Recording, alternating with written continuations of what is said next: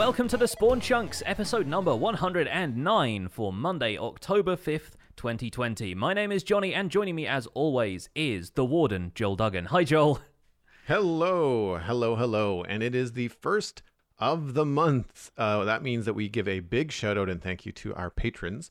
If you don't know, the Spawn Chunks is a listener-supported podcast, which means that people that support the show financially on Patreon are directly keeping the show going.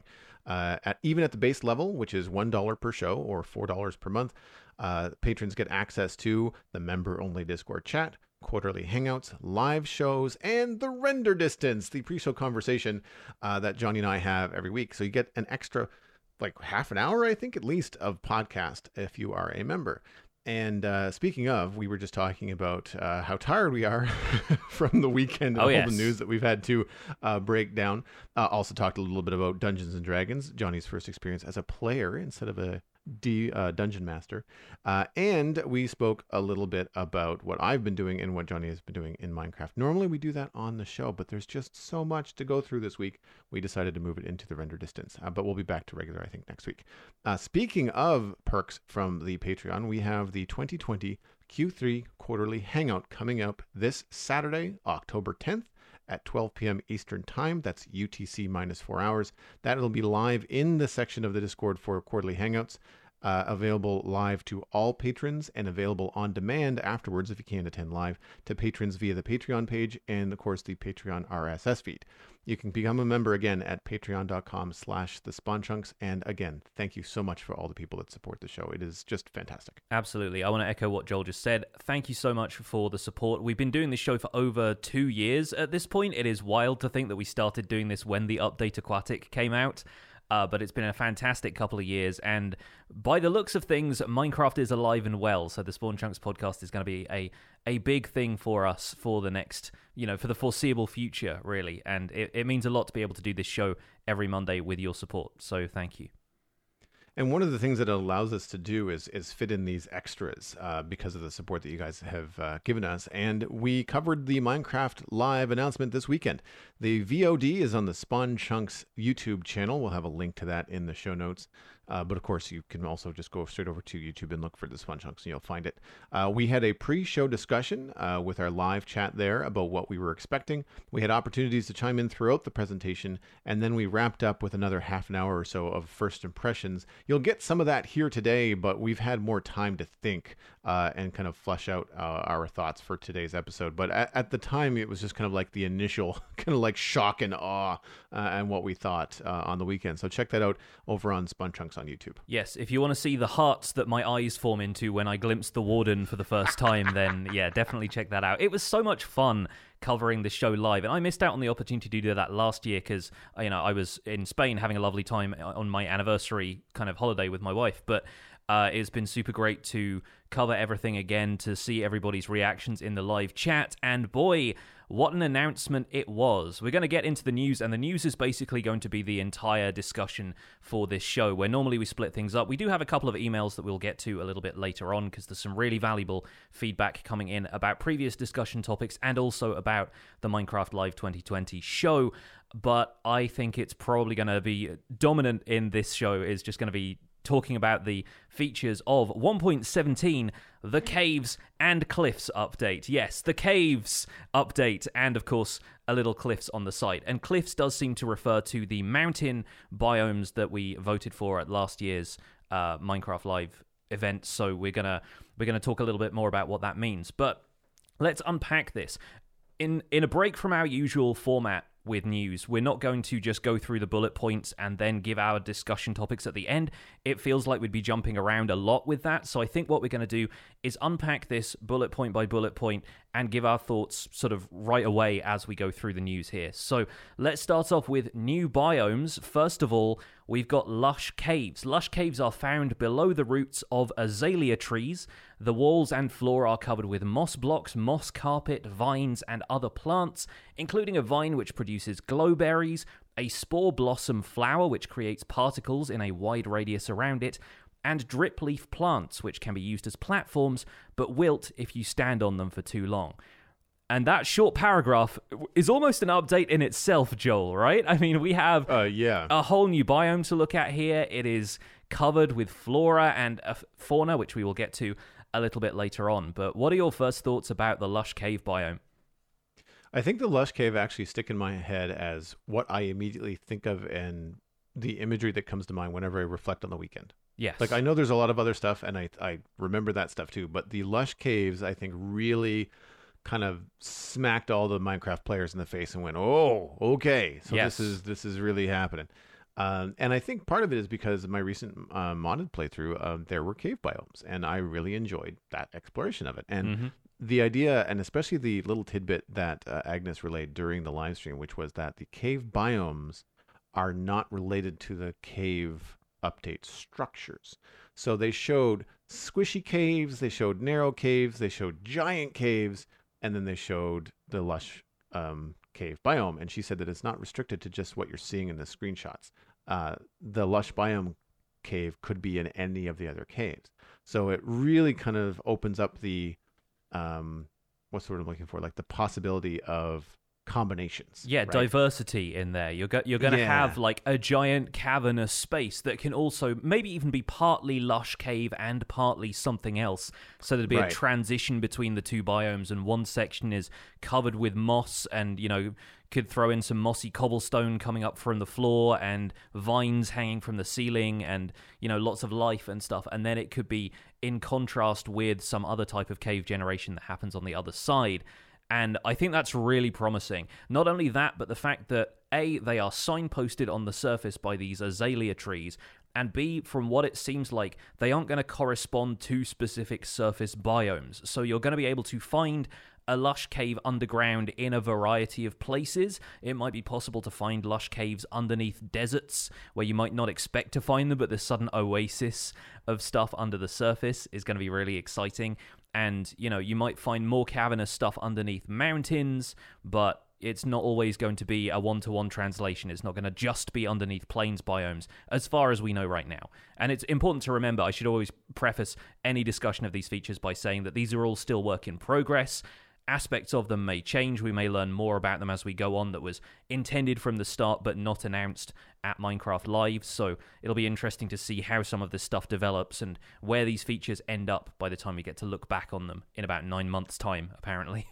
I think that's something that I'm struggling with from the announcement, and I'm not saying this is a bad thing, but they announced so much stuff that in order to get through it all, they told us very little about each and everything. Do you know what I mean? It was just like, so they say, oh, here's the lush caves, and there's glowberries, and there's moss, and there's particle flowers, and then they're just moving on to the next thing. And you're just like, but wait, what are glowberries? You know, like there's all these questions that of course everybody has. And I think those are the things that kind of stand out to me. The glowberry as a potential new light source, who knows what it could be and what it could be used for, but it sounds fun. Yeah. The questions I have about glowberries is, once you take them off of those vines, can you then place them elsewhere? Can you put them back on the vines once you've removed them? And how do you regrow them? Do you end up glowing if you eat them? Was, I think, a question you had during the live stream that was pretty funny. But yeah, if they gave you a very short glowing effect, like the outline that we have in the game already, that'd be pretty fun. Yeah, I agree. I think also too, like having a light source that you can grow renewable is interesting. Yes, absolutely. Yeah, always great to have renewable sources of that. And there are other light sources that were kind of teased a little bit in the rest of the presentation. Let's move on from the lush caves in a second or two. But I first of all want to say the moss carpet and stuff is going to be great for texturing grassy areas, grass paths. We're going to be able to hide light sources under there without it looking like green carpet. I think that seems like a good addition. I think that seems like a good idea too. The issue that I have, or the question that I have, is that is moss and moss, the flat moss layer, the same color always, or does it change with biomes? Because otherwise it's going to be complicated with all the different grass colors.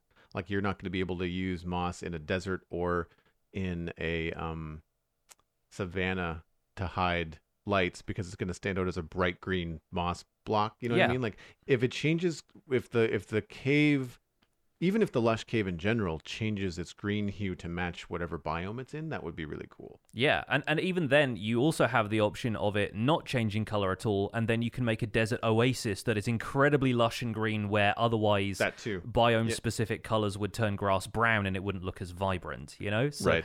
there are definitely going to be a few interesting decisions for Mojang to make if they haven't made them already about how some of these things are going to change. I also like the 3D sapling that they seem to have gone with for the azalea trees. You get a glimpse of those here and there in screenshots of the lush caves. I didn't see that. And they kind of have like a little canopy built over them. So instead of being a cross-shaped sprite in the same way that some of the existing saplings are, they seem to actually have like more of a block shape over the top of them. And I wonder if that's a trend we're going to see for tree saplings going forward, or if that's just like a dwarf azalea bush that we find in these caves that's separate from the tree sapling, or maybe grows into the tree sapling later. I think they did a pretty good job of kind of like taking what azalea trees look like, and they do look more like bushes than trees in real life, and making it into like a Minecraft tree. So it still has the flowers on the leaves, and a lot of potential there for if you can silk touch those for people that like to decorate gardens and things like that.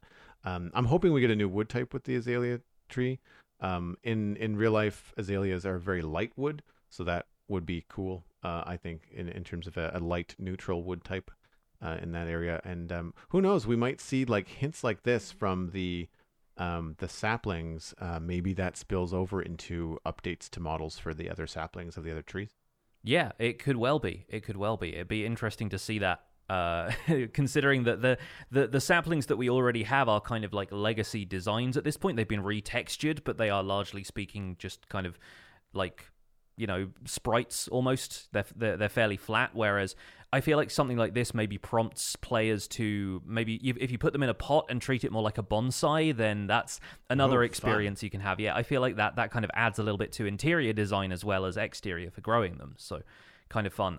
One last thing we should touch on, I think because they sort of treated these as a separate feature, but I think they are going to be found in lush caves, are these drip leaf plants, which are basically parkour plants, is how I've been thinking of them. They have these flat pads, almost like lily pads, but they're capable of growing pretty high from what we've seen, that effectively wilt as you stand on them for super long, so encouraging you to jump to whatever the next obstacle is, otherwise you fall through them. And right now there's I assume, placeholder sound effect that sounds like a slime jumping whenever you stand on them and they start to wilt. And there are 3 stages where one is a flat platform, you stand on it for a little bit and it starts to warn you, yeah, you're going to fall off of this in a second. And then the whole pad tilts down, you fall through, and then it grows back. It kind of like straightens itself back out. So these are effectively timed platforms in an organic sense that you can use to traverse an area. And it will certainly make for some interesting parkour design when normally you've had to suspend blocks in the air, which doesn't look physically as, like, you know, realistic as having these plants that you can leap through in a jungle-like setting to get to your destination. Seems like a fun addition for parkour course designers. Functionality, yeah. I think it's a really neat idea, especially because some people in our live chat are pointing out that it could be used for like mob traps as well. Yes.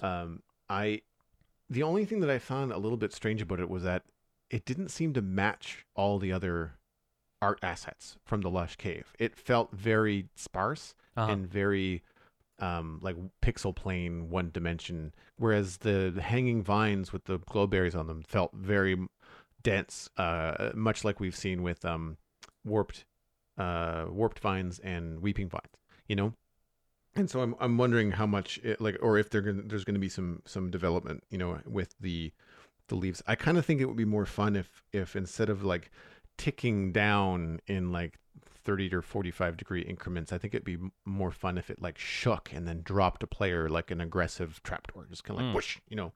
I think it could be more dramatic, I guess. Yeah. In its playthrough, but the concept in general and the addition of it is just like, didn't see that coming. Okay, you know? Yes, absolutely. The potential is still there for refinement of some of this stuff, definitely. Yeah. Let's move on from the lush caves at last to talk about dripstone caves, which are, I think, a little bit less feature rich, but still very much an impactful screenshot, at least, of a cave full of stalagmites and stalactites, which can break away and fall. They're also dangerous to fall onto, as we saw by one of them killing a zombie that fell onto it. They can also drip water into a cauldron until it is full. In the screenshots that were shown in the show, we also saw a new stone block that was a similar color to the stalagmites, a kind of orangey pink, a very muted variant of stone. This was not mentioned or named at all in the show, so it is kind of open to speculation whether that was just a placeholder or if that's actually going to be a new type of stone that we will find in these dripstone caves. But I really think these screenshots look really dramatic.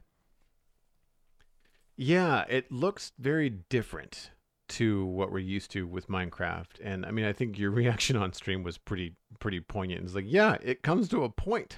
Yeah. It's just like most things don't. Certainly in a break of style from the normally blocky appearance we get of Minecraft. And these stalagmites and stalactites are sprite-like in the sense that, yes, they are like sugarcane, a kind of flat, cross-shaped plane of material. So it's not like a full block. It's not like a block model that rises up from the ground. And there may be, I don't know, rendering issues with having them be kind of more solid looking, I suppose, or it may just be kind of indicative of how the player is supposed to interact with them. We saw them break apart almost like a sugarcane would, where if you break it in the central section, then all of the sections above it fall away and drop. So it's not going to be a block in the sense that you can place it in midair and it stays there. So that may be what they're trying to imply by not making it a full block. What do you think?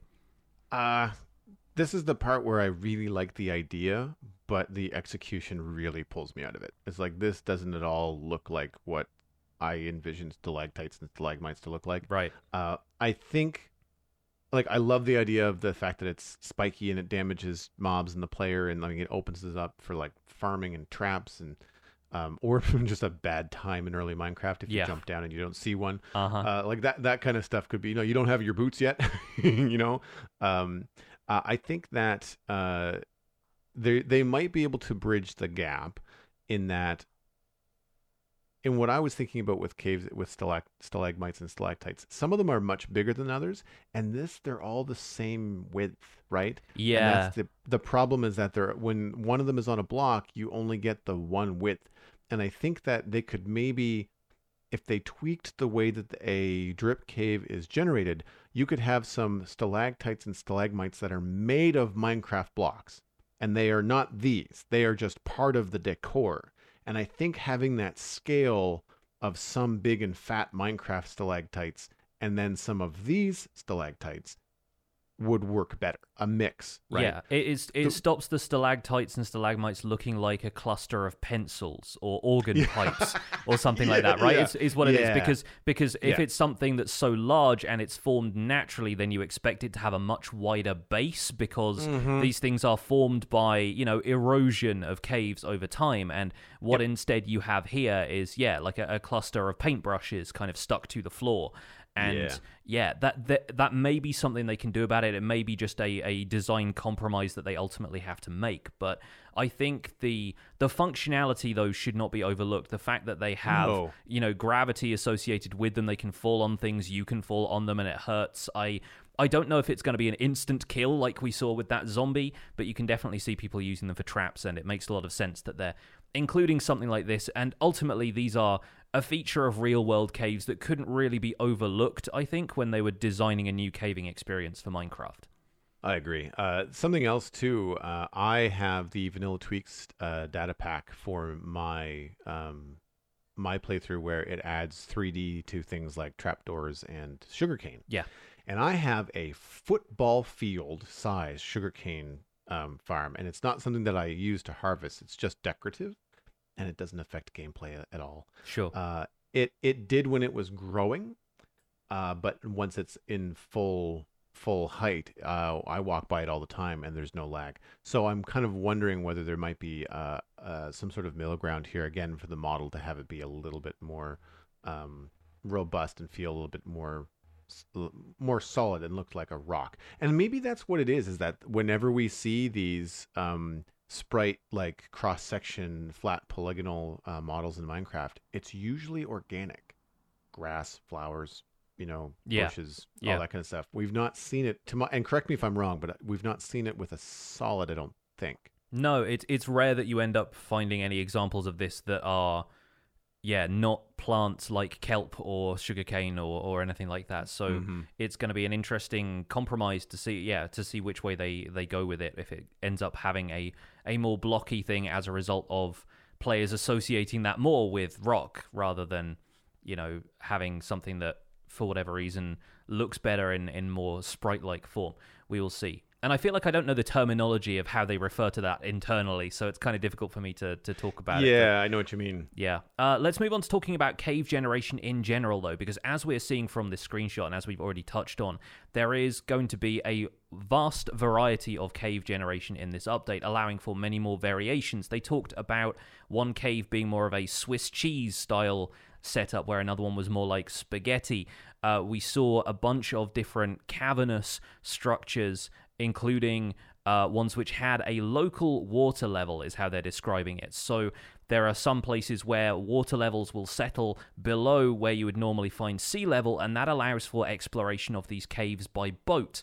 Again, referring back to the real-world example of having flooded caves that people can, swim around or raft around in. It seems like they are adding that experience to Minecraft. And one of the things I think this has potential for expansion with, considering that this is also a mountain update as well as a cave update, imagine introducing local water level on the surface for better lake and river generation. You can imagine a mountain lake being part of the new mountain biomes if you end up having a local water level that starts at like Y90 or something. So I think there is potential for that feature to expand beyond just what we see in the cave sections right now. Obviously, a little bit harder to implement depending on the world generation, because I feel like water doesn't have as far to go if you start low down in the world, whereas if you generate a cave and there's not landscape around it if you generate a lake in the mountains, there's not landscape around it to support it, you end up flooding a huge section of the world. So I'm not certain how that would work, but it could have the potential to be expanded to other areas. In the meantime, though, looks like a fantastic part of the caving experience. Yeah, and a mountain lake could be a biome, like a sub-biome or something. They could put a Minecraft spin on it and have it be, just a maybe where rivers start. Only place them at the top of a river so that the water actually has some place to go. Yeah. That makes sense. That would be cool. I get Lord of the Rings vibes from watching the reveals of these huge caverns, the Swiss cheese and the big water-filled ones. Like, it just reminds me of like fantasy adventure. I hear the Gandalf quote of like, "Let me risk just a little more light." Yeah. And they're revealing Moria sort of idea, and like that to me is super cool, and it really. I think when you start to think about this in combination with other stuff we already have in Minecraft, like strongholds, ravines, dungeons, abandoned mine shafts. Like, I mean, when you start to get like an abandoned mine shaft that reaches out into a giant cave, or you're going through a spaghetti cave, and all of a sudden there is a ravine that just rips right through the middle of it, if that's possible. Yeah. Then you've got this thing where you're coming to the edge of like your spaghetti cave, and like, oh, that's a long way down. Yeah. Like, I think there could be some really fun exploration. It's gonna remove the tedium, I think, of exploring caves. Like when you don't want to get into do a branch mine, you're early Minecraft, you want to run through caves, you want to grab the coal and the iron that you can kind of see on the surface of the cave walls.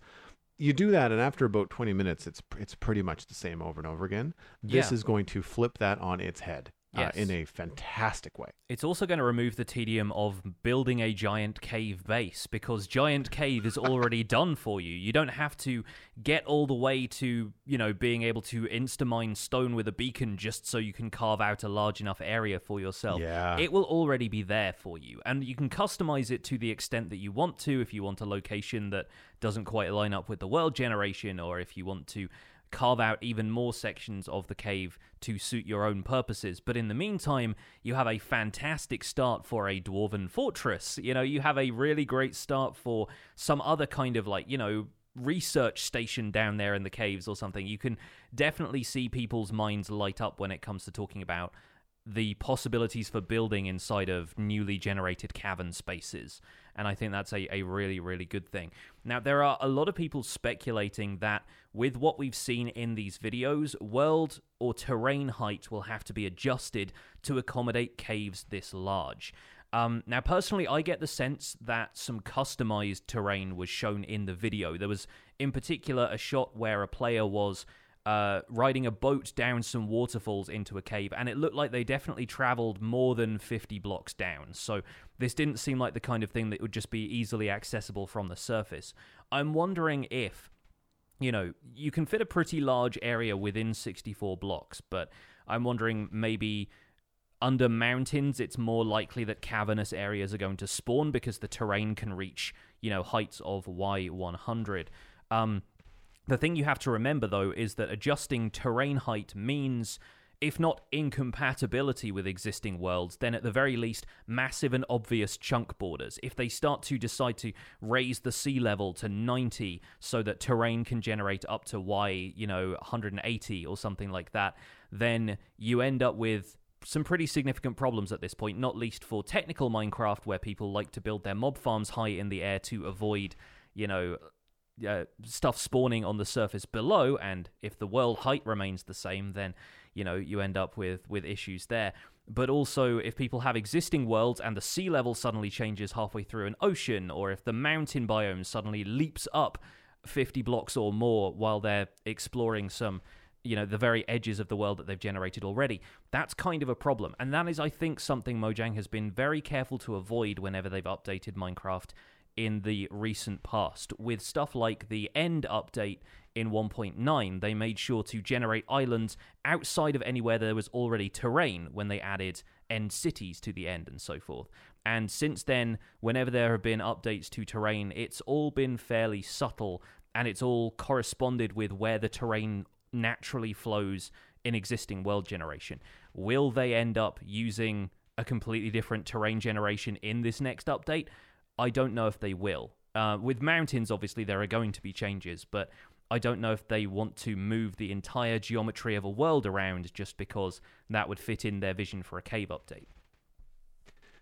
I don't see it happening. I've seen this discussion popped up a number of times online, including my own Discord community, and it just doesn't feel good as a player experience. Yeah, and I think the blowback would be pretty loud. I think there's enough room to do what needs to be done in caves and stuff like that. I think a lot of the bottoms of these giant caves are going to be really close to bedrock. Like, I think you're going to have bedrock and then a couple of layers of stuff, and then your giant underwater lake is going to be at Y15 or Y20. Yeah. I don't think you're going to have stuff be so out there. Dilkin7, in our chat is pointing out that ravines are really deep now. Yeah. And you can drop them by 10 blocks and have them be completely hidden. So I don't think it would be a stretch. I, for one, as someone that has a server that's been around for 3.5 years, do not want to reset. Yeah. I don't want to do that. Now, I have the option to just teleport 20,000 blocks in some other direction and just play that way. And then just try not to discover any new chunks around where we had built before, which would be challenging. Yeah, I am wondering if there is potential for the world to go into negative numbers on the y-axis. Right. Is what I'm thinking. Because will we end up going below the bedrock level that we currently use?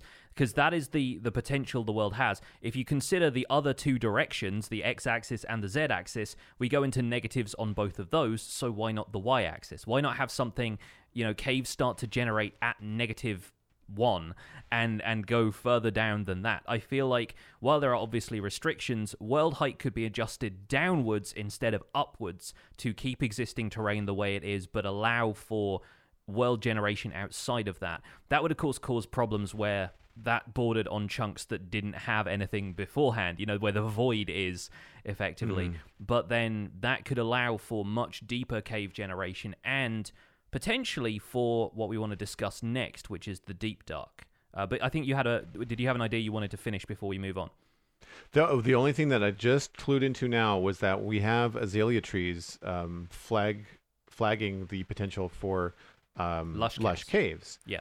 What if mountains were flagging the potential area for larger cave biomes underneath? Yes, so it could be a possibility. And from, from what we have seen in screenshots as well, we'll cover mountain generation in a second, but the screenshots we saw there also showed clouds at the very base of what the mountain structure looked like. And again, that may be an exaggerated example of world generation for the purposes of taking a nice screenshot, but it may also mean that mountains are going to be generating much taller than we expect and over a broader range than we are used to. So that's going to be... And I'm okay with them being taller. It's just that you don't want the chunk to start at like Y70, because then you get those flat chunk walls. But if it starts at 63 or 64, just like everything else, and then the mountains just can go higher, then that's fine too, right? Yes, yeah, absolutely. If a mountain biome was not like a series of sort of rangy hills, but it was more like, okay, this now towers to a specific peak, like the mountain generation actually has a target to aim for, and everything is kind of sloping up towards that, I feel like that looks more realistic than the mountains we have right now. Let's go further under the mountain, though. Let's go into the Deep Dark, because this has some of the features I am probably the most excited for. Let's find the notes for that. There's so many notes in our... I think this is probably the longest show notes set that we've ever taken.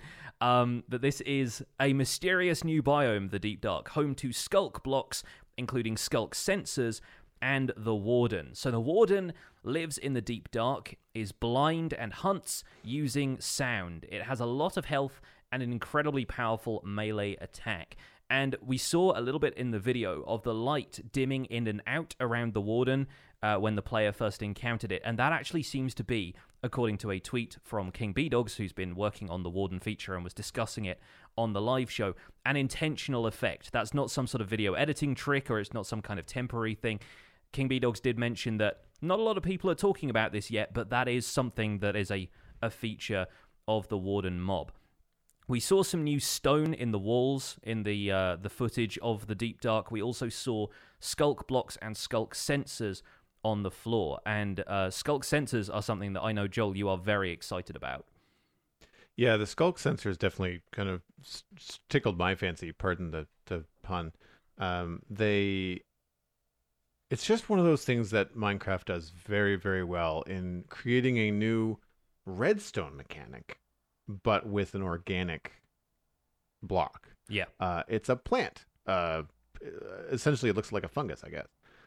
And I just, the fact that it wobbles and makes a noise and can read other noises, the fact that it will read itself or other skulkers or skulker detectors, that you can create like sound loops and redstone loops, means that there are way easier ways to make redstone clocks now, if you don't mind the wobble noise happening every couple of ticks. And if you don't mind going down into the Deep Dark to find them in the first place. Well, there's that too. From what we understand, these are going to be native to that area and maybe not even craftable.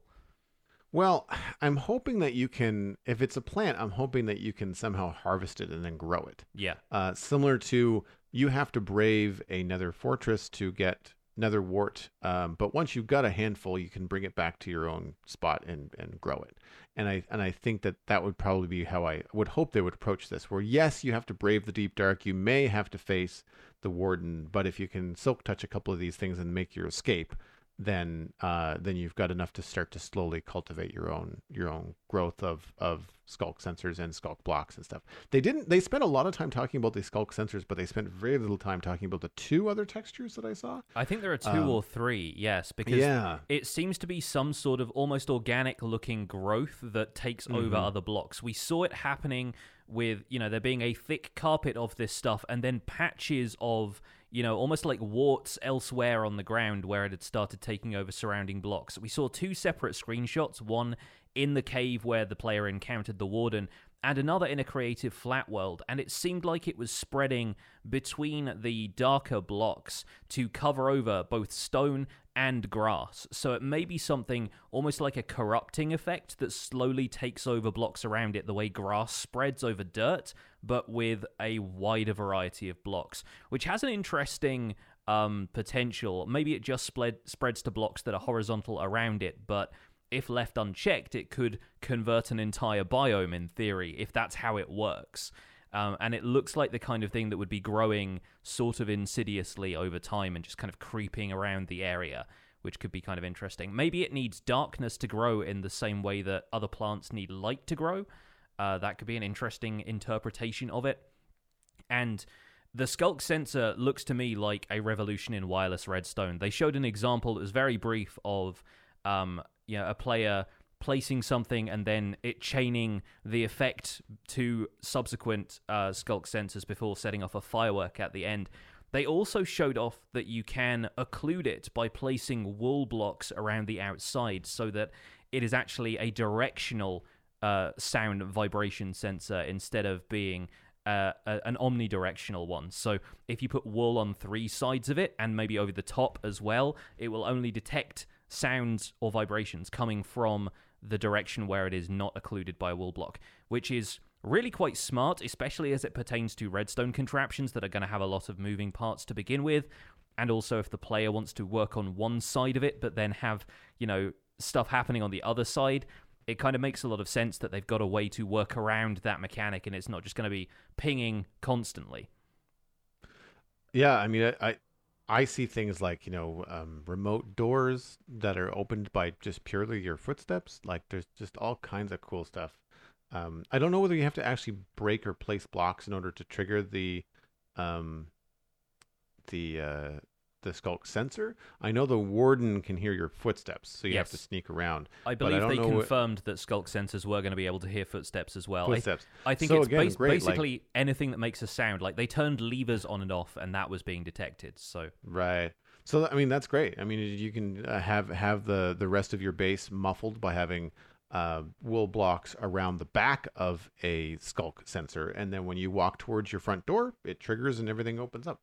They also make a very distinctive noise, and I can only imagine that players are going to learn to dread that noise with the amount of traps people are going to make now. Yeah, you could do. And that's the other thing too is that you can completely bluff somebody, right? Like you could have them walk into your base and just have a whole bunch of these things going off and doing nothing but making noise. Yes. Like maybe there is no trap. You're just going to just mess with people psychologically. Yes. That could be kind of fun. I can also see the noise getting a little tedious.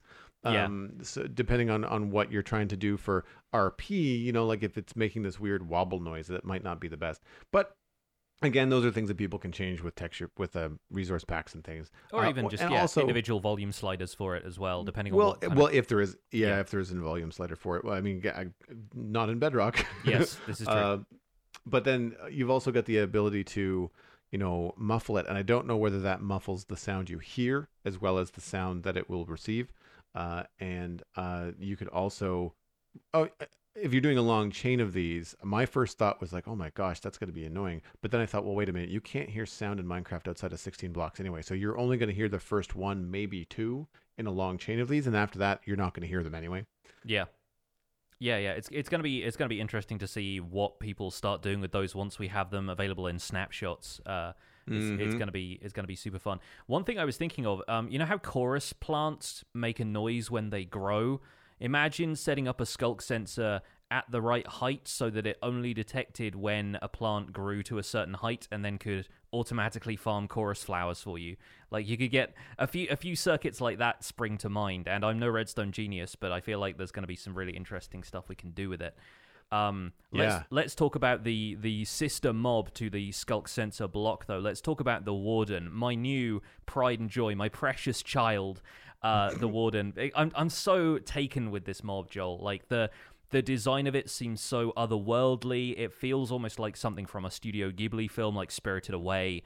It's got that kind of ethereal look to it. And as many people have pointed out, the color scheme, both of the Skulk blocks and the Warden, seems to align much more with the End than with anything in the Overworld or the Nether. It's got that kind of turquoisey green kind of look to it, along with some very deep blues and the endstone yellow kind of color that I think works really well together as a color palette, but also implies maybe otherworldly origins, or maybe that the deep dark is not even something that existed in the overworld previous to this, may not even be in the overworld at all, from what we know, because King B-Dogs has been working on this, and famously King B-Dogs is the developer who created the mod The Ether, which was a whole separate dimension based on the idea of sky islands that eventually became the end in vanilla Minecraft. So I wonder if maybe a new dimension is going to be a possibility, or maybe, as we discussed earlier, this could be an area that exists underneath what we think of right now as bedrock level. But the Warden is going to be a really tough challenge. Like, can you imagine one of these things barreling down at you? How do you think we're going to fight it, Joel? Well, and this is where, first person melee stuff in Minecraft for me, where I'm at a loss, because I was like, well, it's not my forte. Yeah. I would imagine you'd have to figure out the movement patterns of the Warden. Granted, you'd have to make noise in order to do something like create a ditch between yourself and the Warden. Yes. If you had time to do so.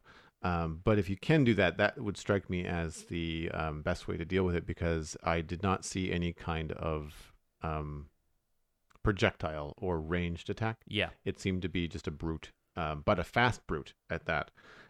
There does not seem to be a way to run away from it. So by running, you're going to create noise. It seems to be faster than you once it detects you. And I think it's basically you have to sneak and avoid it. And I think the idea is probably meant that you have to be very close to it, but very quiet in order to escape it. That would be my guess. Yeah. As far as I can tell, there are two strategies with the Warden. There is sneak around it and hope it doesn't hear you, or there is, dig into a cave wall or pillar up, the kind of stuff that we do to avoid fighting things like Enderman and Wither skeletons now. Yeah. I think the video showed the player fighting them on even terms and probably on hard difficulty, just to kind of showcase how much damage they could do. But if you're playing on easy, or if you have a decent strategy, you're just going to be able to wall it off. And I honestly don't think it's going to ruin mining for people the way people are worried that it might. No. The only thing also, that's they have snowballs in the hotbar, and I'm wondering if you throw snowballs. I think I even mentioned on stream, like, what if you had a couple of stacks of eggs and you're hoping for a chicken that's going to make noise and distract it, and have it go one way while you go the other. Now, we don't know whether it's going to prioritize player sounds over animal sounds, but if it just prioritizes the most recent sound it's heard or the closest sound to it, if you hit the wall next to it with a chicken egg and the chicken hatches and it's distracted by the chicken, sweet. Yes. See you later. There are a couple of things I'm concerned about with the Warden. First and foremost, does it attack the player when it makes noise, or does it only attack the player when the player attacks it, which seemed to be the case in this clip, right? We saw the Warden lumbering around after all of these noises, but we didn't see it genuinely attack anything until the player shot it with a bow. And if there is a reason to shoot it with a bow, if you want to get, maybe a renewable resource for skulk sensors, fine. If there is no reason to attack it and it's just going to lumber around and scare you if you make noise, then, that might be a better experience for people who don't want combat, but I feel like it's not going to be as threatening as all that. So we'll see. Also, if it reacts to all noise and potentially attacks anything that could be a source of, of danger, if this generates in caves in the overworld, what's then going to happen when a skeleton wanders over and then starts, clanking around? The Warden attacks it, the skeleton retaliates, and yes, the Warden's going to be able to two-shot basically anything because it hits so hard, but I do wonder whether or not other mobs would end up killing the Warden before you even got to see it, if you just hung around that area but didn't ever encounter the Warden, if it would just end up taking itself out on other mobs in the area. Because, zombies will spawn with decent armor at some point, so they might be able to get a few hits in on it before it ends up, taking them out. So I do kind of wonder how all of that ends up working, how it interacts with stuff like creepers. There will be a few other problems there. Creepers run away from cats. Skeletons run away from dogs. Maybe why not? Mobs. Why not? Why not have all mobs go like, you're on your own, player. See ya. Yeah. We're not taking part. We do not enter the deep dark. There is that could be a 2. That's an interesting thing, and that may also be some. Imagine if you could use the skulker block, so not the sensors, but like the actual blocks we're seeing, the growth that we're seeing. Imagine if that deterred mobs. Oh, that could be interesting, and you'd have to put up with it being basically everywhere at that point. But depending on what blocks were spawnable for mobs and what weren't. Yeah. Yeah, like you could just like it's kind of like putting salt around a slug. You just like put this around your base. You're just like it's ugly for now, but if it keeps you guys out, I'm good. I wonder. Yeah, it's going to be interesting to see how mechanics like that develop for sure. And yeah, in the meantime, I'm just happy that we have something that feels so original. Like, a few people have already compared it to Shrek, which is probably the only thing that's going to make me dislike the Warden. Although, if you showed me a screenshot of the Warden standing next to a donkey in Minecraft, I would still probably laugh. But it's going to be a really neat addition to the game. It's going to be the kind of thing that, depending on where we find it, you could probably avoid entirely. But if the Deep Dark has some other exciting stuff to go for, it's odd that a redstone component of all things is going to be the thing that people try and, get through this potentially difficult combat experience in order to get. Normally it's, things like beacons and, the Ender Dragon gating the pathway to stuff like Elytra and shulker boxes and stuff. But in this case, it's going to be wireless redstone is now gated behind this lumbering creature that you end up having to fight or avoid. We will see. Couple of other things I wanted to bring up about the Deep Dark is that in the screenshot we saw, or rather in the footage that we saw, there were candles dotted around the walls. There were both black and white candles that looked like fairly medieval-looking traditional wax candles that's potentially going to be an interesting light source. It looked like they were clustered together like sea pickles would be, so maybe we get the opportunity to mess around with those. And there's been a quite lively discussion in our Discord about potential ways to avoid the Warden in terms of enchantments or potions. So if you could drink a potion or splash yourself with a potion that would cause your footstep noises to disappear, you could trick both the Warden and Skulk sensors and maybe get around a little bit more easily. But maybe you would need to go through some other sort of challenge in order to get a potion that made you that quiet. Or maybe there could be an enchantment for boots that was maybe, mutually exclusive from some other stuff just to avoid players wearing it all the time, but that could muffle your footsteps so it was less likely these things would see you. What do you think about those ideas? Yeah, I think that it could also be some things that will not gate, but create some sort of progression where you're going to want to go to the Nether to get your soul speed boots, before you go to find the Deep Dark, because something that you're going to get and be able to craft from the Nether materials might help you in the Deep Dark.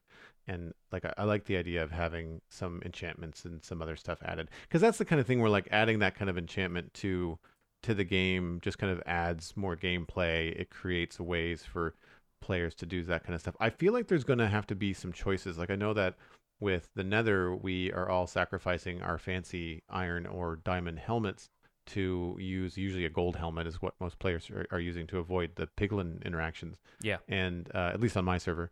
And I'm wondering if it's like, all right, well, you're going to have these boots, and they're going to have to be, a special kind of enchantment on these boots, or no boots at all or something. Or what if it's leather? What if leather armor makes the least noise or something? Yeah, exactly. Or an enchantment that's mutually exclusive from feather falling or depth strider, two things that players usually want on their boots, right? And if you say like, well, you can have this quiet thing, but it means that you're going to have to be real careful around those cliffs and cave edges because you don't have feather falling. You can't just jump anywhere. Yeah. And I feel like that could be a thing. But like, again, like gold has very little protection. Leather has very little protection. That would seem to me like a pretty straightforward trade-off. Say like, well, you can sneak around this thing, but in order to do it, we're going to make your armor even less so, which makes the Warden even more dangerous. Yes. So yeah, lot of potential for some some expansion of mechanics to cope with the Warden as a challenge. Let's talk about some less challenging but equally adorable mobs, I think. We have axolotls and goats to be talking about. Axolotls can be found in lush caves, are friendly to players but hostile to other aquatic life. Players can scoop them up in buckets and bring them to fight guardians, the drowned, and other water mobs like fish and the new glow squid, which is, of course, the winner of the mob vote. They also have the ability to play dead and heal themselves when injured, and there are hints that they can actually heal players too. They also come in 3 different colors from what we have seen in the concept art and the footage that we saw. Goats were, of course, voted in as part of last year's biome vote. They live in mountain biomes, can jump very high, and will headbutt other mobs and potentially players too, with a pretty strong knockback. So axolotls and goats, Joel, what would you like to tackle first? We can talk about the axolotls. I mean, I think it's a neat mechanic to have a friendly mob in the water that will actually tag along with the player. Dolphins are friendly, but they just kind of like swim around with you and play with objects. They don't actually, you can't actually, well, people wanted to ride them, but for obvious reasons, they didn't include that in Minecraft. But Yes. I think the axolotls as like an addition to players that maybe have trouble tackling things like ocean monuments, having extra axolotls around when you're trying to get down to one of those sunken monument, not what are they called? Sunken treasures, sunken monuments, where there's a lot of drowned around. Yeah. Having Like stuff ocean like that ruins too. and stuff, yeah. Ocean ruins, thank you. Yeah. So having stuff like that around is neat. It also just provides a really cool mechanic, although you'd have to be in third person to see it. Because if it's just you, you're gonna have to have to turn around completely to see that these little dudes are following you. Yeah. They're cute. I think that in the world of weird sea creatures that actually exist on Earth, they make a perfect addition to Minecraft. Because they have that. They're already kind of wall-eyed to begin with. Mm-hmm. People are comparing them to sea dogs, but I think axolotls are kind of like the ocean's answer to cats. At least the internet, and from what I can tell, people that are very into cute cats tend to also be very into axolotls once they discover them. Mm-hmm. But yeah, I think they look cool. I don't know how much I'm going to use them, but again, like it's not for everyone. They seem like they'd be a really nice addition to, aquatic displays. Like people have been very into making fish tanks since the update Aquatic came out. Except they're going to kill everything. Well, yeah, this is true. Like they'll have to have their own enclosure, but it's gonna be nice to have something like that to add to the range of things that you can put in an aquarium. I think the main takeaway from axolotls is that Mojang is not just resting on their laurels now the update Aquatic has introduced all of these other things. Like they are still keen to update ocean life, even though we have recently had an Aquatic update, and so it shows that aspects of the game that have been updated recently are not just going to remain neglected for the next 5 or 10 years until they decide another update is necessary. They're considering all of these things as a new area that they can continue to improve and provide new dynamics to. And so I'm glad that they don't consider ocean life just complete as of 1.13. Yeah, I like the color variants of axolotls as well. I think that's kind of a fun thing to have from the get-go because there aren't many other mobs that launch with variants. You don't get multicolored phantoms or anything. So it's kind of cool that we have 3 versions of the axolotl, and that's going to provide people with some interest if they want to just go around collecting mobs for zoological purposes. It would look cool, like you're talking about, like aquatic displays. I'm just thinking about like that mad scientist's layer that has like these 3 little tiny aquatic jars on a shelf, and each one of them has got a different color axolotl in it, like that. It just the kind of thing that looks like a weird floating specimen from space. Like just it has that outworldly kind of fun decorative idea to it. Yeah, the kind of thing that I think works very well with the aesthetic of Minecraft in general. And yeah, they are the most alien looking mob from as far as like it being converted from a real world animal. I think it looks pretty good. Let's talk about goats very briefly, because there isn't much to goats as far as we can see. They exist in mountain biomes, headbutt stuff, and jump super high. I thought foxes jumped high, and then I saw goats. Those things get some height. They've got like a 20-foot vertical leap or something. But yeah, I don't see goats really being used for all that much that zoglins aren't now, because I imagine zoglins... Well, I suppose zoglins can kill stuff more easily because they're quite powerful, whereas goats could just headbutt stuff for very little damage and let the fall do the rest. But I think the design of them seems decent enough. Like, it is what I imagine a goat might look like in Minecraft, right? Yeah, I feel like it's one of those things where they showed the goat before in one of those little mountain cartoon videos that they did, the promos with Agnes and Jen. And I feel like they translate okay to Minecraft, but it's not something I think we're gonna see all that often. Yeah. I think you get spoiled with the models that you see in Minecraft dungeons as well, and you forget that sometimes things in Minecraft look a little bit flat. I was noticing when I was rewatching the trailer and seeing how they interact with the mobs, it felt like the mob went flying long before the goat actually had any contact with it. So I'm hoping that they can refine that interaction, because like it didn't look like the collision mechanics for it. Yeah, like the goat didn't actually go anywhere near the cow. The cow just kind of had an invisible force field around it and went flying when the goat got close to it. So that kind of stuff is interesting. I like the idea, and I would imagine, I think I mentioned this on the live stream, that their jump mechanic probably keeps them from being stuck on the 1x1 block that they spawn on the side of a cliff. Yeah. If there's a block 5 blocks above them that they can get to, if that's their jump height, then that enables them to move around the mountains, which is how mountain goats do that, which is really cool.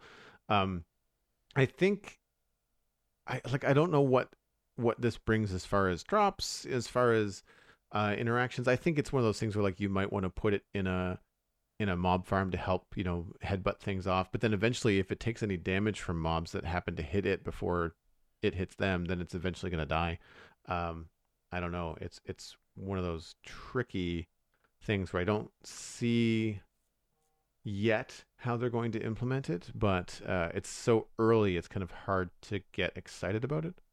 I feel like one of the other possibilities with mobs like this, we were saying earlier about, creepers being scared of cats, and maybe everything is scared of the warden. Maybe witches are scared of goats or something like that. You can you can have a little bit of fun with stuff like that, and it lends more mechanics to the game. If you want to make a mob sorter, for example, like having a dog to scare the skeletons, a villager to lure all of the zombies, a goat to scare the witches into a certain area, and you can kind of, make a hostile mob sorter into, a variety of different chambers that store all of the different things.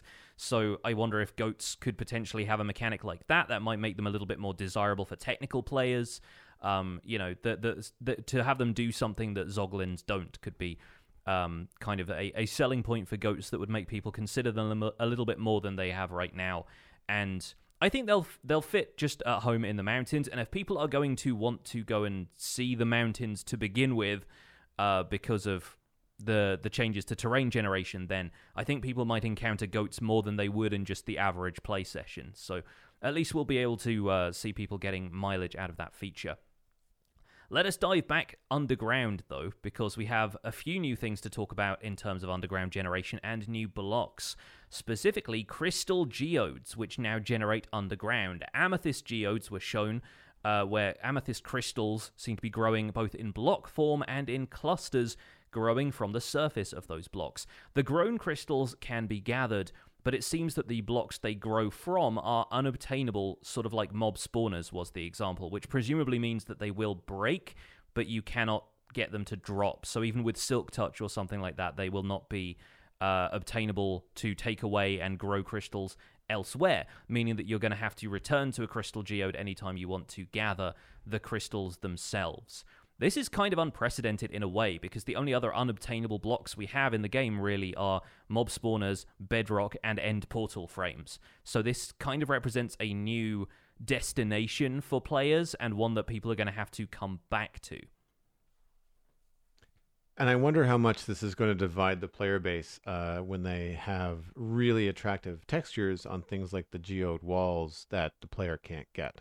Yeah. Unless by harvesting the crystals, if you could eventually craft that block later on down the line, then that would be maybe a way to make that up. But I imagine it's going to be met with a lot of friction by the very nature of Minecraft being something that you have basically complete control over, for lack of a better term, to then have a block in it that is very pretty and you cannot use or move. I'm also getting mixed messages, and I think it's just because Mojang wasn't super clear about what they actually mean by it's not mineable. Can you not remove it like Bedrock? Can you just not get it like it doesn't drop? And is it a question that you brought up on our live stream? Is it just the block underneath the crystal that you can't get? Or is it that you can't mine anything that you see in the geode screenshot? Right? Like, is it just all the purple stuff is just stuck there and you can't do anything with it? What I'm hoping we can mine is the 2 additional stone blocks that they didn't talk about but do seem to exist around the outside of these geodes. Yeah. That seem to be the kind of thing that we might really want to build with. One of them looks a little bit marbly in terms of like a white marble kind of thing, and the other one looks like a little bit of a tougher stone with a darker grey texture that could be a really interesting addition to the stone color palette. Yeah, and I think that's one of those frustrating situations where there was just so much information to convey during Minecraft Live. I did it. I finally did it. It's taken you like an hour and 15 minutes of this recording. Yeah. So you did pretty well up until this point. So but to get all the information in there, they also could just be at a point of development where like we know we're adding geodes, but we haven't hashed out all the details yet. Yeah. And I'm hoping that there is lots of time for player feedback to let them know, like, please let us mine this stuff, or like I said, let us create it later. Yeah, I think it's an interesting mechanic. The idea of forcing players to go out and be at a spot and create location-based farms, it's good. Like that encourages the exploration. It encourages exploring caves. Like, I mean, I get why they're doing it, right? It's the same reason they had shipwrecks and Hearts of the Sea in the aquatic update, right? They encourage you to travel through the oceans and look for this stuff, right? Yeah, I do wonder if there is a compromise somewhere, like if certain crystal blocks can be moved but others can't, or if they were obtainable and placeable by players but they just wouldn't grow new crystals after that. But that would kind of require the crystals to be used for a few more things than I think they are right now. Mm-hmm. They are decorative and they are used in a new telescope item, which is effectively going to work the same way as Optifine Zoom does, but with a fairly limited field of view thanks to a kind of black vignette around that kind of puts it at as a circle. And we'll talk a little bit more about the telescope in a second, but I do wonder, if maybe you could craft, using the crystal items that we can gather, a crystal block that you could place somewhere but then wouldn't grow new crystals, so you can have it as an aesthetic building block, but you still have to keep going back to the geode in order to obtain the crystals themselves to build more. And there might be some more compromise there. There may also be room for them to include additional colors of geode. Maybe the amethyst ones are more common, but more rarely you get like a topaz or a sapphire or something like that maybe fits into a space in the color palette that we don't already have occupied. I hope so, because this looks an awful lot like purpur, and we all know how I feel about purpur. Yeah. And I think that if these are supposed to be these super cool things, well, if there's only one color, once you've seen one, you've kind of seen them all. Yeah. And I think it would be something very cool to add not only new colors to it, but to change the geometry of the crystalline structure that grows on them. If it, maybe yellow is tall and thin, your amethyst is a little bit squat, maybe the ruby or topaz is got a different crystalline structure. There's also an opportunity here to be educational and take a look at how these kind of things actually form in geology and communicate that to players. Yeah, and it seems unlikely that they'd include crystal versions of things like emerald, because those already exist in the game, and having another way to farm emeralds seems unrealistic at this point. But I do think it would be fun to have a variety of things. And if you are trying to build using them, if you can place them elsewhere in the world and you want to make a custom crystal cave, it's going to feel a little bit samey if you just have one color of crystal to do that with. So I do wonder if they'll be able to add more to the crystal geode family, let's say, as things go along. Let's talk about the other component of the telescope, which is copper. Copper is now going to form under the ground in veins, which are going to be a little different from the veins that we are currently used to. They're going to form more in stripes than in clusters, because one of the things they were talking about as part of the pillars of this update, the concepts that they really want to uphold with the Caves and Cliffs update, and one of those things is that mining should be more strategic. So if you find a couple of pieces of copper, then that means potentially you need to dig in a certain direction in order to find more of the ore, and it's not just going to be in a clump and then once you've mined that out, that's it. You're going to be able to find it more in a geological strata of the underground instead of just finding it the way we find iron or coal or something right now. Once smelted, I presume it turns into bars before it is crafted into blocks, but it can be crafted into blocks. We have a couple of examples of that in screenshots and a time-lapse which shows copper blocks and slabs and stairs all being used to create a roof and then aging over time. And what that does is, how copper works in the real world is that it develops this tarnish that I think is more properly called verdigris, which turns it a very kind of turquoise shade similar to prismarine. And so once copper is placed, the blocks tarnish over time, taking on this turquoise tint. Say that a few times fast. And I think it has been shared around by some of the developers that there may be a way to pause this process so that you can preserve the blocks in a specific state, or maybe, restore them by polishing or something like that. But either way, there is actually a range of color in here, from that very orangey copper color that you start off with to through a few stages of decay before it turns into that kind of more Statue of Liberty-esque verdigris color. Do you see yourself building with copper, Joel, or do you find yourself maybe thinking, save that for something else? I see myself building with copper if I can keep it copper. Yeah. If there's a way to do that. I really applaud the idea of having a block that ages in Minecraft. I don't think it ages slowly enough for people to be able to enjoy the builds in between, especially if you're on a multiplayer server where you don't log in for a week and people are there loading your build and you just never got to see it in between at all. Yeah. I think that could be kind of complicated. So if there's a way to either stop it at the copper level by maybe smelting it or glazing it, or I don't know, there's insert Minecraft mechanic here that would allow you to keep it as copper.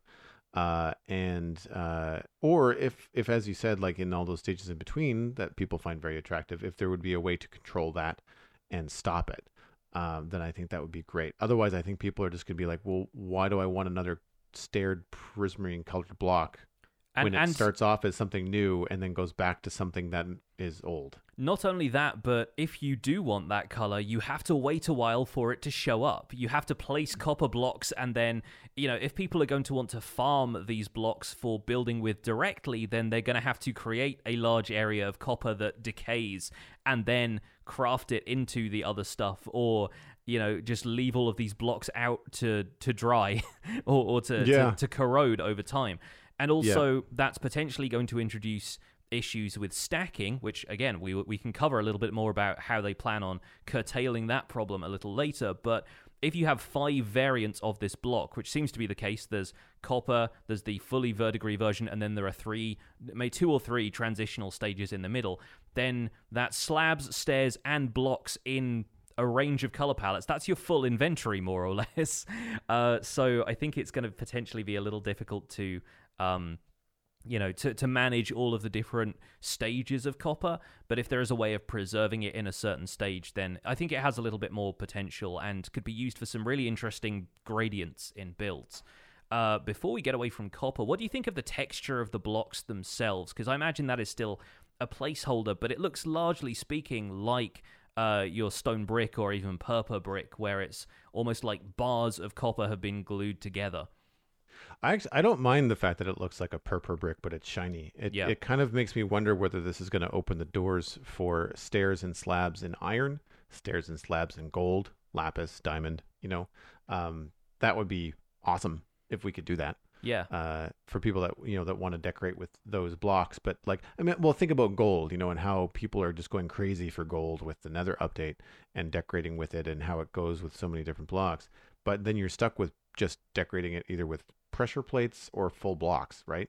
If you had stairs and slabs with gold, you can create some beautiful arches, and think about decorating Egyptian temples. There's just so much possibility if you open up stairs and slabs in the mineral / mining block. What's the word I'm looking for? Metal blocks, I guess. Yeah. The ore blocks, the precious ore blocks that you get in the game. Yeah. Imagine. Well, I guess that it gets really complicated if you start opening up to redstone stairs and slabs. But, but yeah, stuff like that is very, very interesting. I can see myself again. I can see myself building with it and using that texture in a few different ways, but not the green one, not the turquoisey one. It's the copper color that I want. And for me, copper is really interesting for 2 reasons. One, what they said about the vein mining as opposed to the blob mining of ore collections. Mm-hmm. I hope they apply that to everything else. I hope iron and coal and diamond and all that kind of stuff, because I think by mining more sideways, by not just digging the 6 blocks that you see, I think it's going to encourage exploration. There's, I'm sure, lots of times where I've mined out the 6 blocks of coal that I found all in a clump, and there's probably an abandoned mine shaft 4 blocks away that I don't find, because I just go right by it, right underneath your nose. And I think that having to dig a little bit more might bring a little bit more gamification to mining. It might have that more like, whoa, rather than just saying like, all right, here I found all I can find. It's like, no, well, I have to dig around and see what might be there. You get that, I think, and you would be one to speak on this with mining ancient debris. Yeah. Yeah, there's a certain amount of like, there could always be one more block behind that wall, and pressing your luck almost to try and find it is kind of part of the game. And I think I think it's interesting about them talking about adding strategy to the game in terms of mining, because I feel like Ancient Debris has already added a certain amount of strategy and like how you acquire large amounts of it. And, people going through the motions of refining that process until they get it to where they want it to. And there still being a few different schools of thought on how that works, I think is quite an interesting facet to the game now. So if they can introduce the same sort of stuff with mining other materials, then I think that's definitely for the better. And copper is conductive. Is there going to be anything in the game that gets that kind of thing going? Not just the lightning rod that they showcased, but like other stuff. Do we get pressure plates of copper? Do we get copper bars like we get iron bars? We certainly don't get copper tools. Questions. That's the thing. No, we don't have a tool set for a new ore, which I think is probably going to be annoying to some people who just like the idea of there being more tools in the game, but realistically, we talked about this on the live stream, copper is really soft as a metal, which is why it's being made out of roofs to begin with. So why roofs are being made out of it. So I think it's not going to be useful as tools because people will just skip over it on their way to diamond and netherite and other things, right?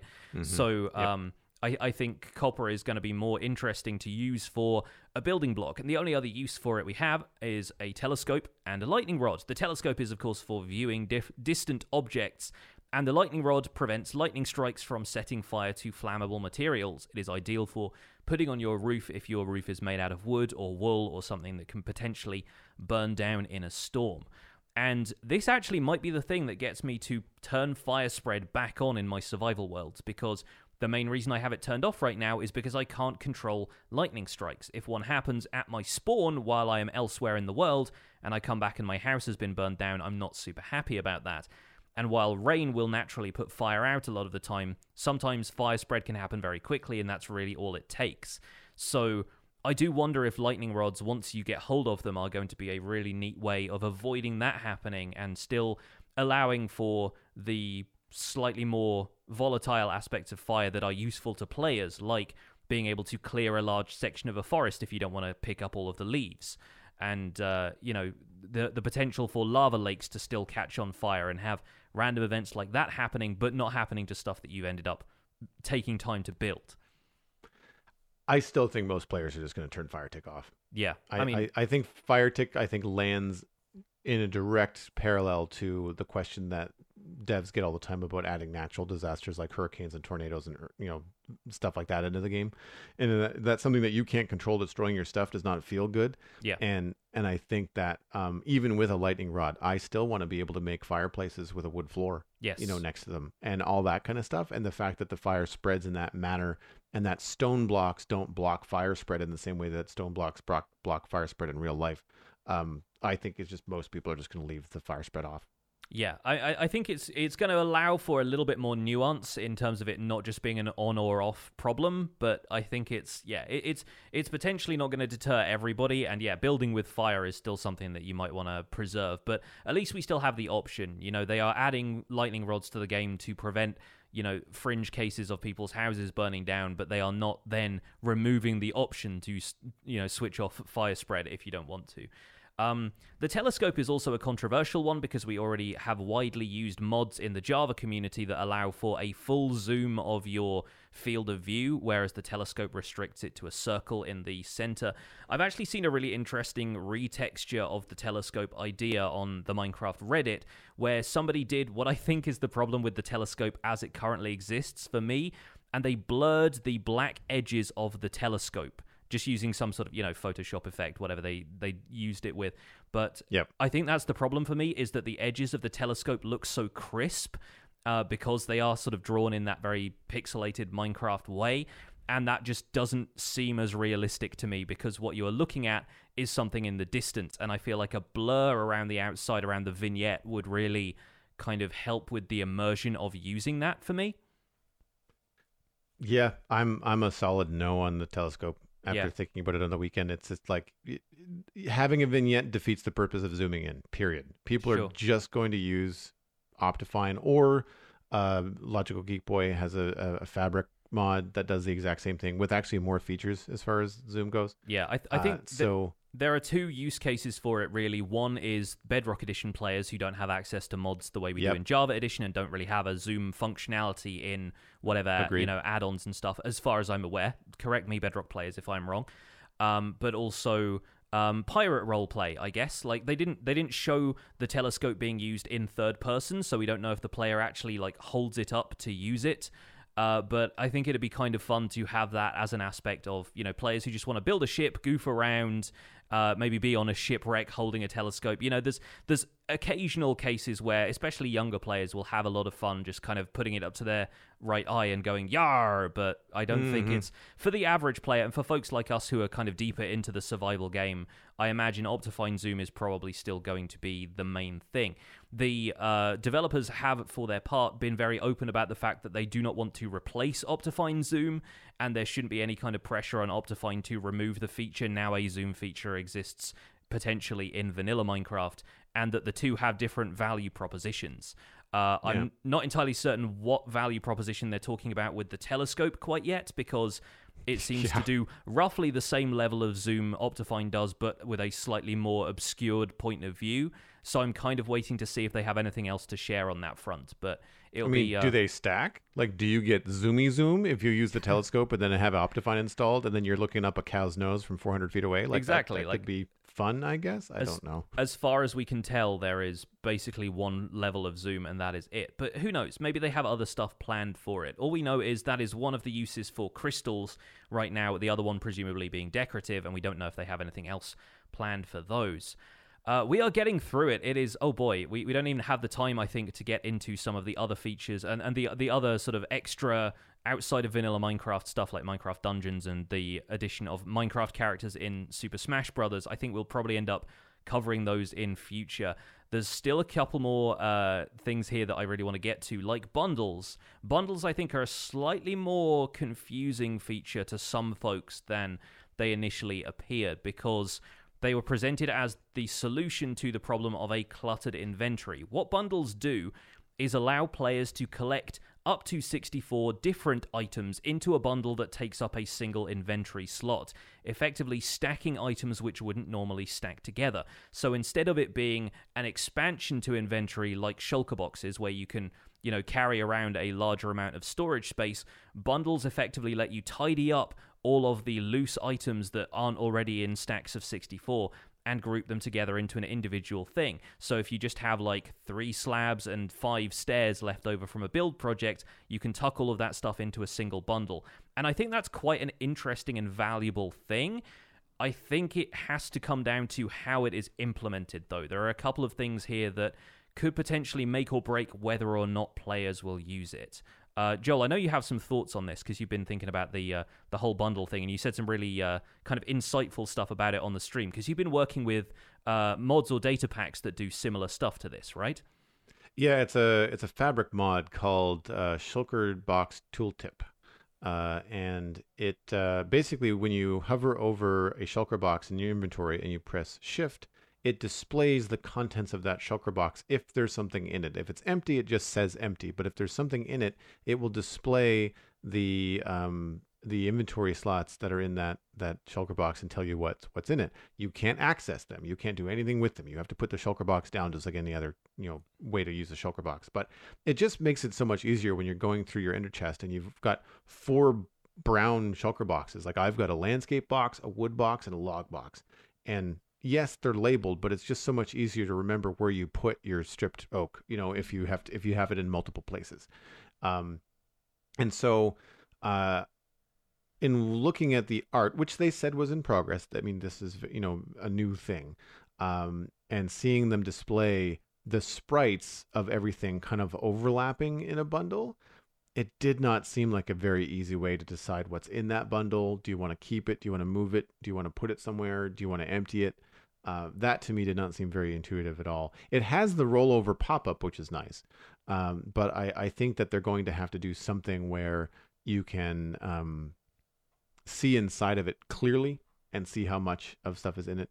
I like the idea that you could put stuff in a bundle, or you could grab the bundle and click it around your UI and put stuff in it that way too. So that seems it kind seems of to fun have and intuitive. multiple ways it can be used. Mm-hmm. I have a couple of interesting questions about this. Mainly, what does it do when objects only stack to 16 or are unstackable themselves? So could you have a bundle of swords, for example, where Right. you can put a variety of items in there, and maybe much the same way that you can only fill up a certain amount of you can put multiple things in a hopper, but then the hopper outputs like a higher comparator signal than it does if you just have individual items. Does a bundle fill up faster if you put unstackable items in it? So could you then put a bunch of stuff together, or is it that the stack size is going to be comparable to a stack size that would normally exist in your inventory, and so a sword would take up the entirety of a bundle and there's no point bundling it to begin with, or you can't even bundle unstackable items? Also, can you then do that with items like signs or eggs or ender pearls that only stack to 16? Could you then put 64 of them together? Because I think the main reason they don't want players stacking ender pearls to 64 is for sort of legacy reasons at this point, because it seems overpowered and they could spam them too much. But there is now a cooldown on ender pearls, and then if you put ender pearls in a bundle, you're not going to be able to use them until you take them back out of the bundle, at which point they take up as much inventory space as they did before. So I kind of wonder if the stuff that, like, the stack size has been nerfed because they didn't want players to be able to use that many items at once, can potentially be overruled by the stack size of a bundle, allowing you to, tidy up that ender that's just been churning out ender pearls since it was made. My main thing about bundles, though, and this is, I think, the thing that's going to turn this from a kind of handy feature into a really useful one, is if they can get any kind of automation working with them. If they, instead of like going through a hopper, if a bundle got stuck in a hopper slot and the hopper just drained the contents of the bundle into whatever storage system you have, yes. 100% yes, that becomes a very valuable feature. Alternatively, if a hopper input to a chest with bundles in it automatically sends items to the bundles instead of the chest inventory, also a big yes. I feel like that kind of interaction is going to make bundles a very, very useful system. And if it became workable with a sorting system, like people are saying in our Discord chat right now, totally on board, I think. That's one of the things that I'm really hoping they can manage to do with bundles, and it may be a bit of a programming challenge because that's not how a lot of items work with, interacting with hoppers. You have to place the item, the inventory, whatever it is, underneath the hopper in the world, which bundles would not be. Bundles would be interacting directly with the inventory of something else, but that's what they're designed to do with the player's inventory. So I'm curious to see what they have planned there. So what I think could be a potential like icing on the cake to that is have them work similar to composters, where in the opposite of a shulker box that you can't access it in your inventory, you can only access it where it's been placed down. Have the reverse for a bundle. You can access it and put stuff into it in your inventory and take stuff out of it in your inventory, but if you place it on the ground, it's just basically a bundle block, and it does nothing. You can't interact with it. You can't do anything unless you put it on top of a hopper. Yeah. And if you can get it to the point where a dropper can dispense a bundle and it becomes a block on top of a hopper, a piston then breaks the bundle. That bundle then goes into the hopper as its empty own, as its item. Then that would make sense too. The thing about the bundles that Dilkin7 pointed out in our chat a little while ago, and that is that they don't solve clutter. They move it. Yeah. And if I'm out mining a bunch of stuff and I fill up a bunch of bundles with dirt and sand and flowers and stuff, and then my inventory fills up with more stuff and I want stuff out of those bundles, I can't do it because I've got no more room. And the fact that I have to then move stuff into bundles and move stuff out of it becomes problematic. If, like you said, they don't do what you're saying in that if you put a bundle into a hopper, it should drain the bundle. I agree. I think there has to be a way to kind of be able to choose, because that's the thing they did not show in the videos. How do you choose what to pull out of a bundle? Yeah. If I've got stone and sticks and dirt and sand and I want the sticks, I want to be able to get the sticks. I don't want to have to just cycle through and wait for the next thing to come in. Yeah. I was speaking with Alistair, and I think he said that it looked like it was first like last in, first out sort of idea. Yeah. I think that's the impression I got from it. What we see, I think, is them right-clicking on the bundle, and then all of the items that they put in there get taken back out again, presuming there is space in your inventory. They didn't show it with a full inventory, so we don't know if it just takes out what it can, or if it takes out everything and those items get tossed out of your inventory because there isn't room. Which could potentially be another solution to the problem. If you're standing on like a pad of hoppers and then you just right-click on all of your bundles with a full inventory, and then that just spits the items out into the hoppers, then maybe that's another way of doing that. But I don't think it would be very convenient for players to have that when they weren't standing on a pad of hoppers, you know? So there are some more implications there. But I think, once again, this and the next feature we're going to talk about, archaeology, are the features that have the least refinement to them yet. Like, they've got some very early stage kind of prototypes of how these things are going to work, but these are the things that they're really looking for player feedback on how they should operate. So I think this is a really valuable time to give some feedback about what you would hope from these features. One of the things I hope for is, with bundles especially, a nice cheap crafting recipe so they aren't just completely obsolete by shulker boxes, and a way to dye them, because then you'd be able to actually, you know, organize them in a certain way in your inventory without having to worry about, like, what's in this, and hover over absolutely everything, you know? Yeah, I agree, and or being able to name them on an anvil, that would also be helpful. Yeah, you know? yeah, absolutely. I'm pretty sure we'll be able to name like most items in an anvil, so I think that should be easy enough. But we'll see. Next up, let's talk about archaeology. We don't have a huge amount of time left, but I feel like this is the controversial one. We've been getting less and less confident in the features as we go, and I almost feel bad for this because Allrath, the developer, seems to be really enthusiastic about the introduction of this feature. But archaeology introduces dig sites as a new generated structure. Found across the world, dig sites allow artifacts to be unearthed from blocks like dirt and gravel. This is done using a new tool that is simply a brush. The brush has to be used carefully on these blocks, or the object contained within the block can break. The demonstration showed the player digging up shards of ancient pottery, but also valuable blocks like emerald or diamond, which may have been placeholders, but we will see. These ceramic shards can be added to player-crafted clay pots, painting simple designs onto the sides, and then the pots can be fired to incorporate the design. There is going to be an upcoming dev diary video on Minecraft's YouTube channel, which will explain the research that went into this feature. And they did say that the programmer art was temporary, so it's the kind of thing that will be refined more over time. But I feel like archaeology is where they lost a lot of people in terms of, like, excitement for these new features. And I think you've probably got a few things to say about this one, Joel. I do, and I'm going to read an email from Dave the Minion, a landscape artist member in our Patreon.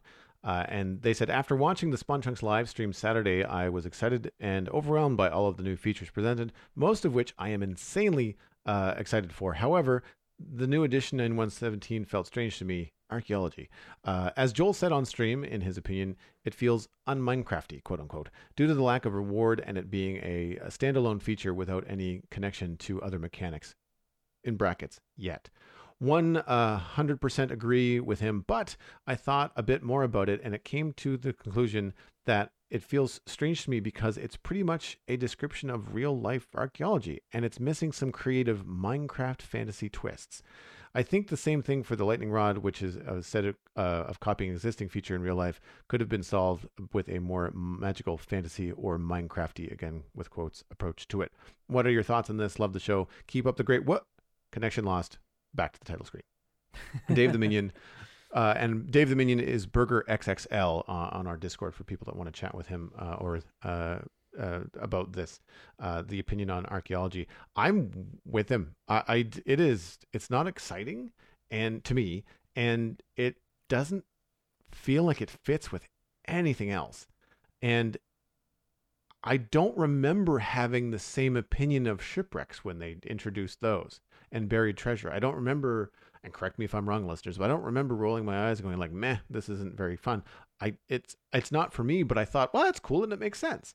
Whereas this, it just doesn't make sense. It feels forced. And like once I get to an archaeological site and I've done it once, chances of me doing it again, probably pretty slim. Like I don't understand how they're planning on tying this in. And again, there might be more to it, but everything about it, from the I know they were placeholder graphics, but what you can do by putting together these pots and creating your own clay pot,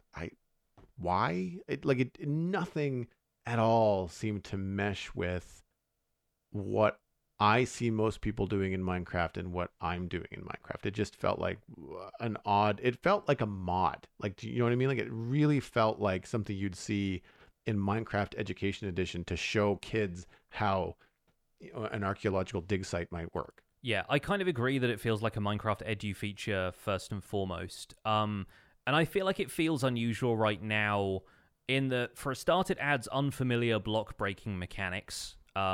I think a lot of people were confused about the fact that you could kind of shave down the layers of a gravel or dirt block with a brush. From what I understand, that's just the breaking animation for like uncovering whatever artifacts are inside there. It's not a way to create gravel layers or a way to create dirt layers, and if you just left that block alone, it would just break and not give you whatever was in there if you were about to uncover anything, which to me feels like a shame. And if they have the opportunity to maybe use that brush to create dirt or grass layers so that we can create more kind of rolling hills in the same way that we have snow layers to do that, I would be on board.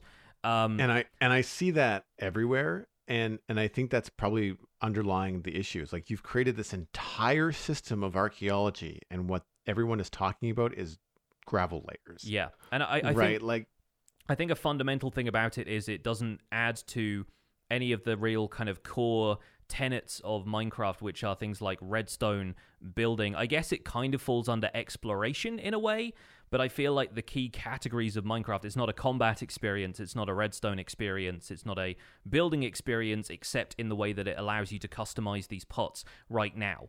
And we don't know what else is coming to this feature. It seems like it's still pretty early in the development process, and again, waiting for player feedback on what else could be possible.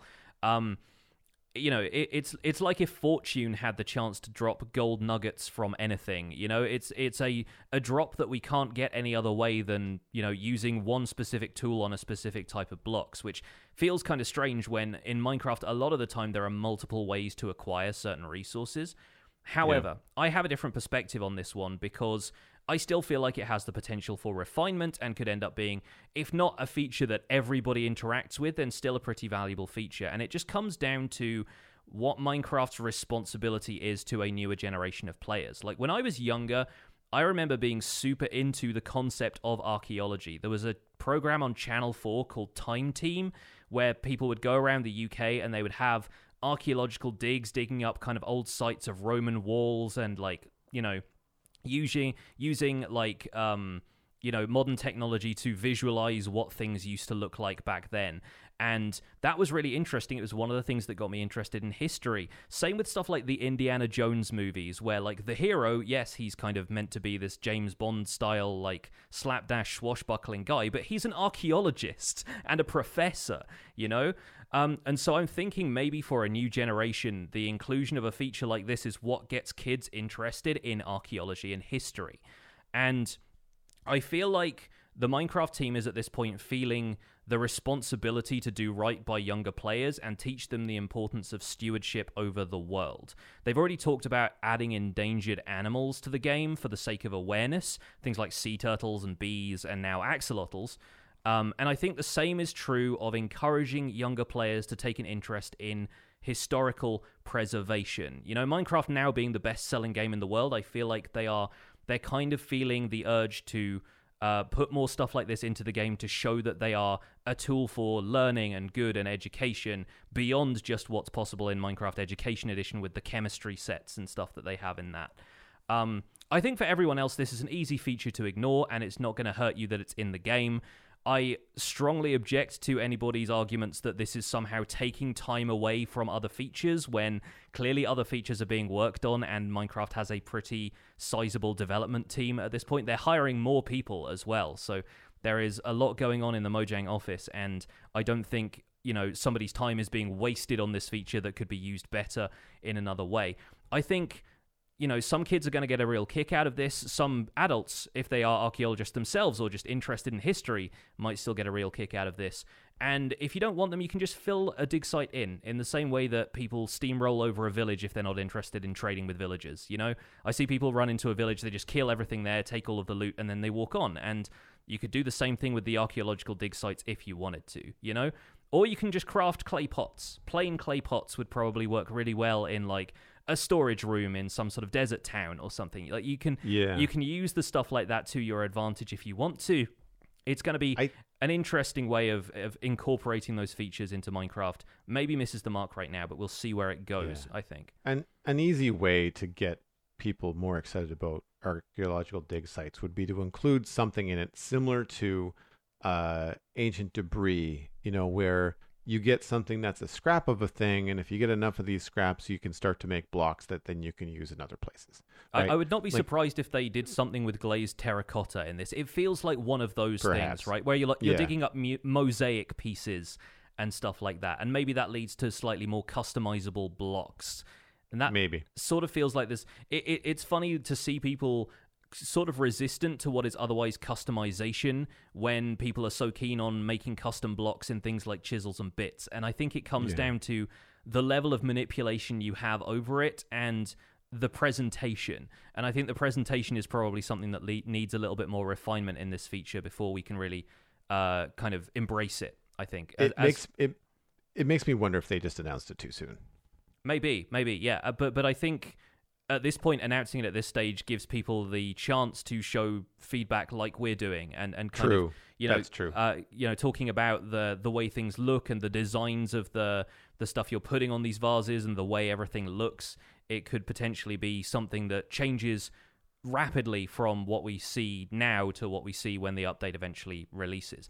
Speaking of that, the release date for this update has not been announced as an official date, but they are talking about the update coming out in summer of 2021. This is mainly to allow for a long period of development, refinement, and feedback from the Minecraft community. So just like we've been saying, the kind of stuff that you're seeing now and you're thinking, I'm not entirely sure about this is the time to give constructive feedback. It is valuable to Minecraft to work with the community on this, especially since everybody was so excited for a cave update. So what they said in the stream was absolutely 100% the sentiment I will echo here. They are working with the community on this. They are not trying to add features that you do not want. They are just working with a huge player base and trying to get an update that everybody will feel super excited to play in. So once again, I will encourage everybody to, if you want to give feedback, give feedback. Do it on the Minecraft Suggestions Reddit. Do it on the official Minecraft feedback site. Be as constructive as you can. If you don't like a feature, don't just say you don't like it. Tell people how it could be improved. Tell people what would get you interested in that feature. And that's how you're going to end up with something good, rather than just saying, I don't like it, it shouldn't be in Minecraft, right? Like, there's definitely a way to approach it that is going to be better for everybody in the long run. And that's one of the reasons why I feel so conflicted about archaeology, is that I know at present it's really at the bottom of my list, but I can't articulate quite accurately why, which is why I'm not being super vocal about it, like online, and like until I have a way to say how it could be improved or all that kind of stuff. I feel guilty not liking it. You know what I mean? Yeah. No, I think it's the kind of thing that will be looked at over time, and I think once we have, a few more weeks, a few more months down the line, once we see another version of this, it could look completely different. And so I'm just excited to see where all of this goes. But looking back on all of the stuff that we've covered today, which is a lot of stuff, and I know this episode is running much longer than our usual episodes do, we haven't even covered things like the updates to Minecraft Dungeons. We haven't covered Steve and Alex being added to Super Smash Bros. Ultimate. We haven't covered the fact that there is a new novel coming out that's a sequel to Minecraft The Island. We have a tweet from Mark Watson on Twitter saying that Mojang Studios has 4 nominations for this year's Golden Joystick Awards. That will be linked in the show notes, so please do check that out. Minecraft is up for Best Family Game for Minecraft Dungeons, Xbox Game of the Year for Minecraft Dungeons, and then the core Minecraft experience is up for Best Gaming Community and Still Playing, which I think it richly deserves. So you can probably go and vote. I believe the vote link takes you to gamesradar.com. which is where all of the voting is happening for the Golden Joystick Awards. We will probably cover more of these features in depth in future episodes of the Spawn Chunks. This has kind of been the overview, even though we've given our thoughts. We're probably going to percolate on some of these, and would love to get your feedback. If you want to email the show via spawnchunkmail@gmail.com, that is where you'll be able to get your feedback to us. We do have an old email address that was mentioned in earlier episodes of the show. We are now ignoring any email that goes to that address. So if you want your email to get read on the show, if you want us to see it and consider it for inclusion on the show, spawnchunkmail@gmail.com. But let us know what you think about the Minecraft Caves and Cliffs update. It's going to be really exciting to hear your thoughts. Any closing thoughts, Joel, before we wrap up this episode of the show?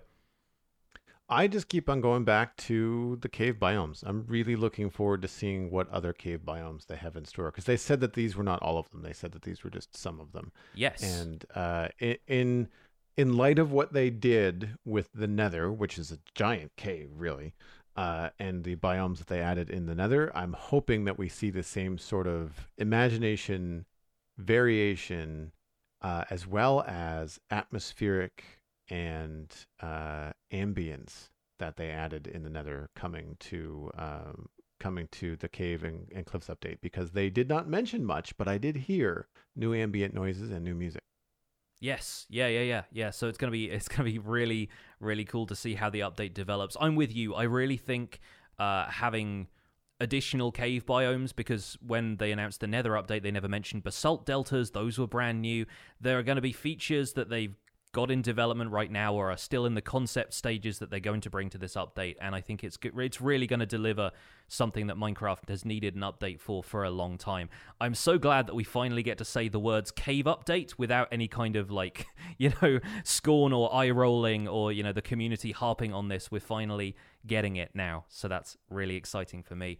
And that's going to wrap up this episode of the Spawn Chunks. It's been a mammoth episode. Thank you so much for listening. You can find more information about the show and links to some of the stuff we've talked about today at thespawnchunks.com.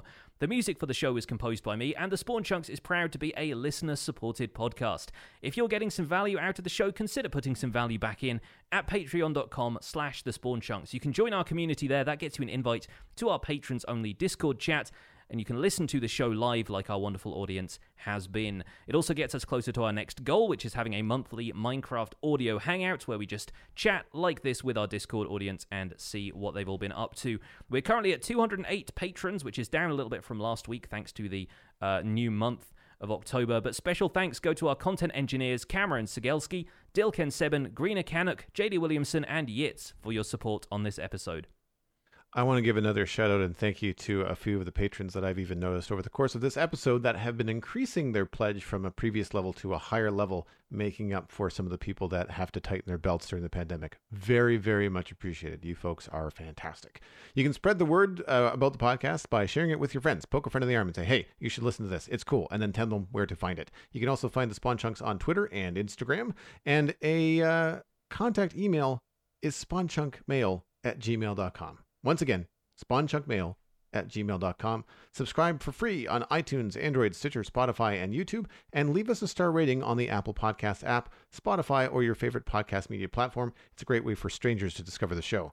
The RSS feed is linked on the spawnchunks.com, and the patron-only RSS feed is on the Patreon page, where you can listen to the render distance, the extended version of the podcast. Probably a lot of extra content in the render distance this time around. I imagine we'll keep the conversation going after we're done recording here. My name is Jonny, but online I go by Pixel Riffs. You can find most of what I do at youtube.com/pixelriffs, where I attempt to make sense of this crazy and wonderful game in a series called the Minecraft Survival Guide. I also stream 3 days a week on Twitch, doing behind-the-scenes work for the Survival Guide series, and I'm also the voice of the unofficial Hermitcraft recap, which you can find through a quick YouTube search. Aside from that, I'm at Pixel Riffs on both Twitter and Instagram. Joel, where can people find you online?